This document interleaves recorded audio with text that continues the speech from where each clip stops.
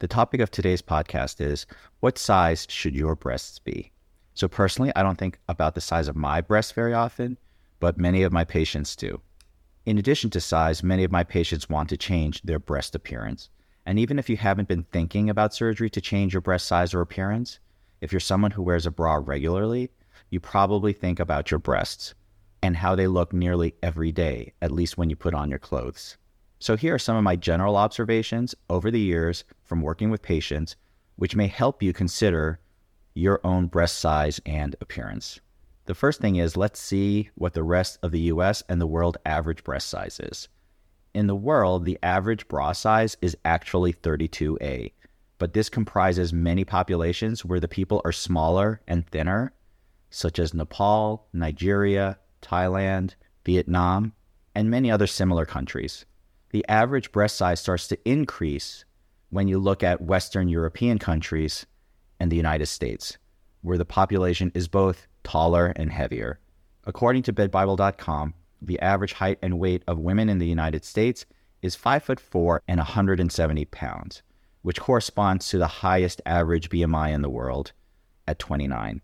The world average is 25, and unfortunately, a BMI of 30 and above is considered obese. Therefore, maybe it isn't surprising that the average cup size in the United States ranges from about 40C to 34D, depending on which research study you choose. The majority of women in the United States have said that a C cup is ideal, but after working with patients, that classification is hazy at best. It's really about as accurate as saying small, medium, large, and extra large. Even what a woman considers to be a C cup can vary wildly depending on their size, shape, and proportions. So while most plastic surgeons use cup size to communicate with patients, we also realize it doesn't mean much. And working with patients with other means and other ways of showing and demonstrating what different sizes are can really help patients figure out what they want to be. So in short, average breast size varies a lot in the world, but it's usually pretty small. And in the US, breast size is getting bigger, but that's because we're getting larger and heavier as a population. And the next thing, but maybe this is obvious to everyone, but breast size and appearance has no real functional value or role other than a very short period of breastfeeding. But obviously, breast appearance means a lot for others when they see you. For example, if you lived alone on a desert island, there are probably a lot of things you wouldn't care about in regards to your appearance. Like you'd never wear makeup, you would never do your hair, and you probably wouldn't care how your breasts appeared in clothing.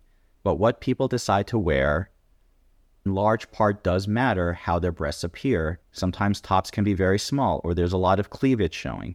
Sometimes tops can be very loose and billowy. And that's because society places a lot of attention on breast appearance. And large breasts tend to attract a lot of attention. And that's great if you want that attention. But if you don't, it's basically one of the worst things to deal with. So having breast appearance that you are happy with can make a person's life much better every day. Small-breasted women who don't like being small-breasted have to wear padded bras or other pieces of clothing to help balance their proportions. And the same goes for large-breasted women who do not want to emphasize their breasts. Tight banded support bras, loose draped clothing. All of these clothing choices can become restrictive or limiting either on both ends of the spectrum. Now, this isn't true, but as residents, we used to joke that no one is ever happy with their breasts. Everyone thinks they're too big, too small, too saggy, or some other combination of above. And one of the attendings I trained with stated that there was a law of conservation of breast mass, a play on the physics principle law of conservation of mass. The law of conservation of mass basically says that mass can neither be created nor destroyed, but is transformed from one form to another. And the attending's joke was that the law of conservation of breast mass states that the amount of breast mass in the universe is also constant. So if someone's doing a breast reduction somewhere in the universe, someone else is simultaneously doing a breast augmentation, and so therefore equilibrium is maintained. But all jokes aside, for small-breasted women who want to be bigger, breast augmentation surgery with implants can be really helpful. In my opinion, it is one of the most popular surgeries for me or any other plastic surgeon in terms of what they perform. Now, there can be issues with surgically placing synthetic human-made material in a human body, and there's a ton of research and information available about the risks involved with this type of surgery. So please discuss this with your plastic surgeon, who is mandated by the federal government in the United States to provide the appropriate information about these risks. And surgery is definitely not for everyone. But understanding those risks aside, the reason it's a great surgery is because it improves people's lives in a dramatic fashion. Truthfully, these patients are among the happiest immediately after the surgery.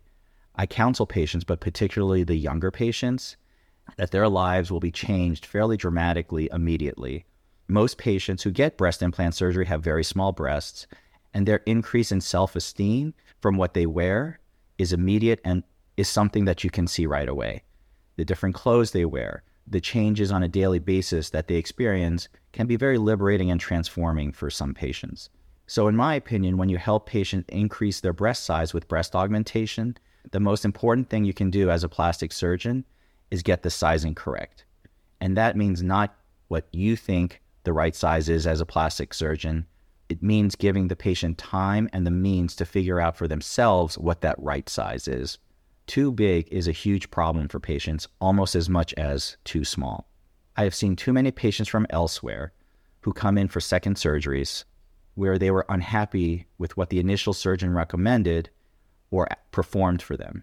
Sometimes I've had patients tell me that the size they wanted was not even in inventory at the time of surgery, so the surgeon convinced them to have implants that they had available, but they were ultimately too big.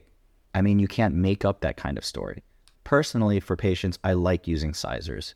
I know a lot of surgeons use digital imaging, which is also fantastic, but the reason why I like sizers is that it provides a physical feeling of weight and volume that an implant carries. Pictures can look great, but to know how heavy that implant will be on the chest and what that feels like can be invaluable. In my opinion, the patient's choice ultimately is always the correct one. There are a few patients who may want to be too big from a physical or technical standpoint, and I do have to counsel them to make sure that they achieve their goals without hitting physical limitations. Or sometimes patients will underestimate what may be proportional for their figure, but honestly, 99% of patients, if you give them that time and ability to choose, will come to a pressure-free decision that allows them to be most happy with their ultimate size. A difficult situation is when a patient comes in and says, my friend had a 425cc implant placed and they look fabulous and that's exactly what I want. Because of course their body shape, frame, and size are completely different. Remember that implants not only come in different volumes, but also width and height, which is also known as projection. Some patients need broader implants and some patients need narrower implants based on their chest size. Some patients do actually know exactly what size they want to be, and others have actually no idea other than they just want to be bigger. I've had patients come back 2 or even 3 times for sizing just to double check before their surgery, and that can be very helpful. I recently had a young patient who was sized twice before surgery, but then still panicked on the day of surgery that she might have chosen to be too big. So after talking to her, I counseled her that she should stick to her original choice and to trust her judgment and not to make a sudden change at the last second. So she decided to stick with her original size, and I just saw her again 2 months after her surgery, and she was so pleased with what she had chosen, and she admitted that she had a panic attack and she thought somehow that she'd be too big. But after the surgery, she realized that if she went smaller, it wouldn't have been appropriate for her figure. So what is the average breast implant size that most patients choose? For my practice, the majority of patients end up choosing something within the 300 to 375cc range. But a significant number of patients will go larger and a few also go smaller. For reference, 350 cc's is about the amount of liquid in a 12-ounce soda can. My colleagues in Texas tell me they put 400 cc's plus regularly, and a significant proportion of their patients choose 500 cc's or more, which is not common in my practice, so obviously there are some major regional variations. But again, I do believe it's about the patients ultimately having final choice and say. I will say that I also see a number of patients who have had implants placed years ago who decided to remove them for a variety of reasons. I would say the most common reason why they decide to remove their implants is because their perspective on their body has changed. It would be easy to say that they felt insecure about their body when they were younger, when they had their implants placed, but now they feel more secure about their body, so then they didn't want the attention that larger breasts gave them, but that would be too simplistic. A lot of times it's a complex mix of their own body image, their focus on life.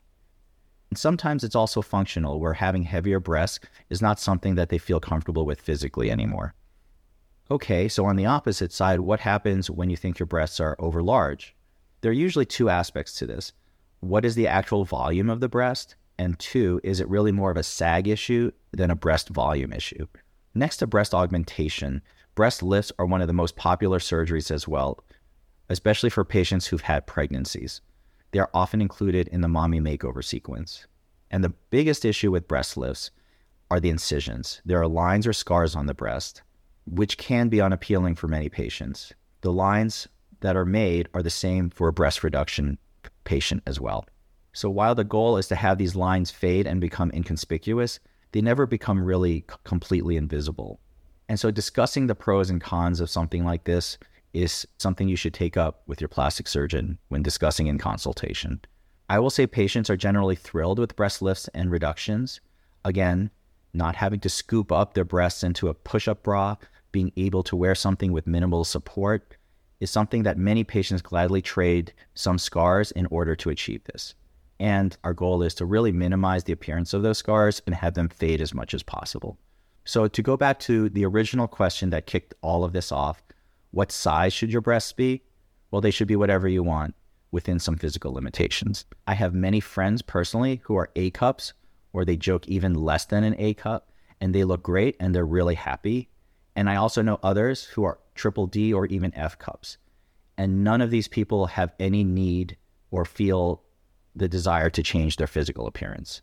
But I've also had many friends who decided to do something to change their breast volume or appearance. And they also couldn't be happier once they decided to do so. The key is to allow yourself plenty of time and thought. So I hope this helped you think about what your own breast size should be or is, and whether you're happy or not. What is it that you like or really don't like about this aspect of your body? DM me at Botox and Burpees Podcast on Instagram, or go to youtube.com/@BotoxandBurpees and leave a comment. My weekly thankful is to the staff that I work with at my office. I have two members, Erin, who handles the front office, and Suzanne, who handles pretty much everything else. And they are cheerful, hardworking, and really care not only about our patients, but also in helping me continually improve every aspect of our practice. It's certainly the truth that compared to 5 or 10 years ago, how things run in my practice is way more efficient and improved in terms of better outcome and patient experiences. And the know-how that they bring and work that they've put in has been one of the biggest parts of this continuous improvement. If, as the saying goes, I am the average of the 5 people that I spend most of my time with, then no doubt the work ethic, the positive traits over the years that I've learned are in large part to the people that I've worked with every day. Thank you.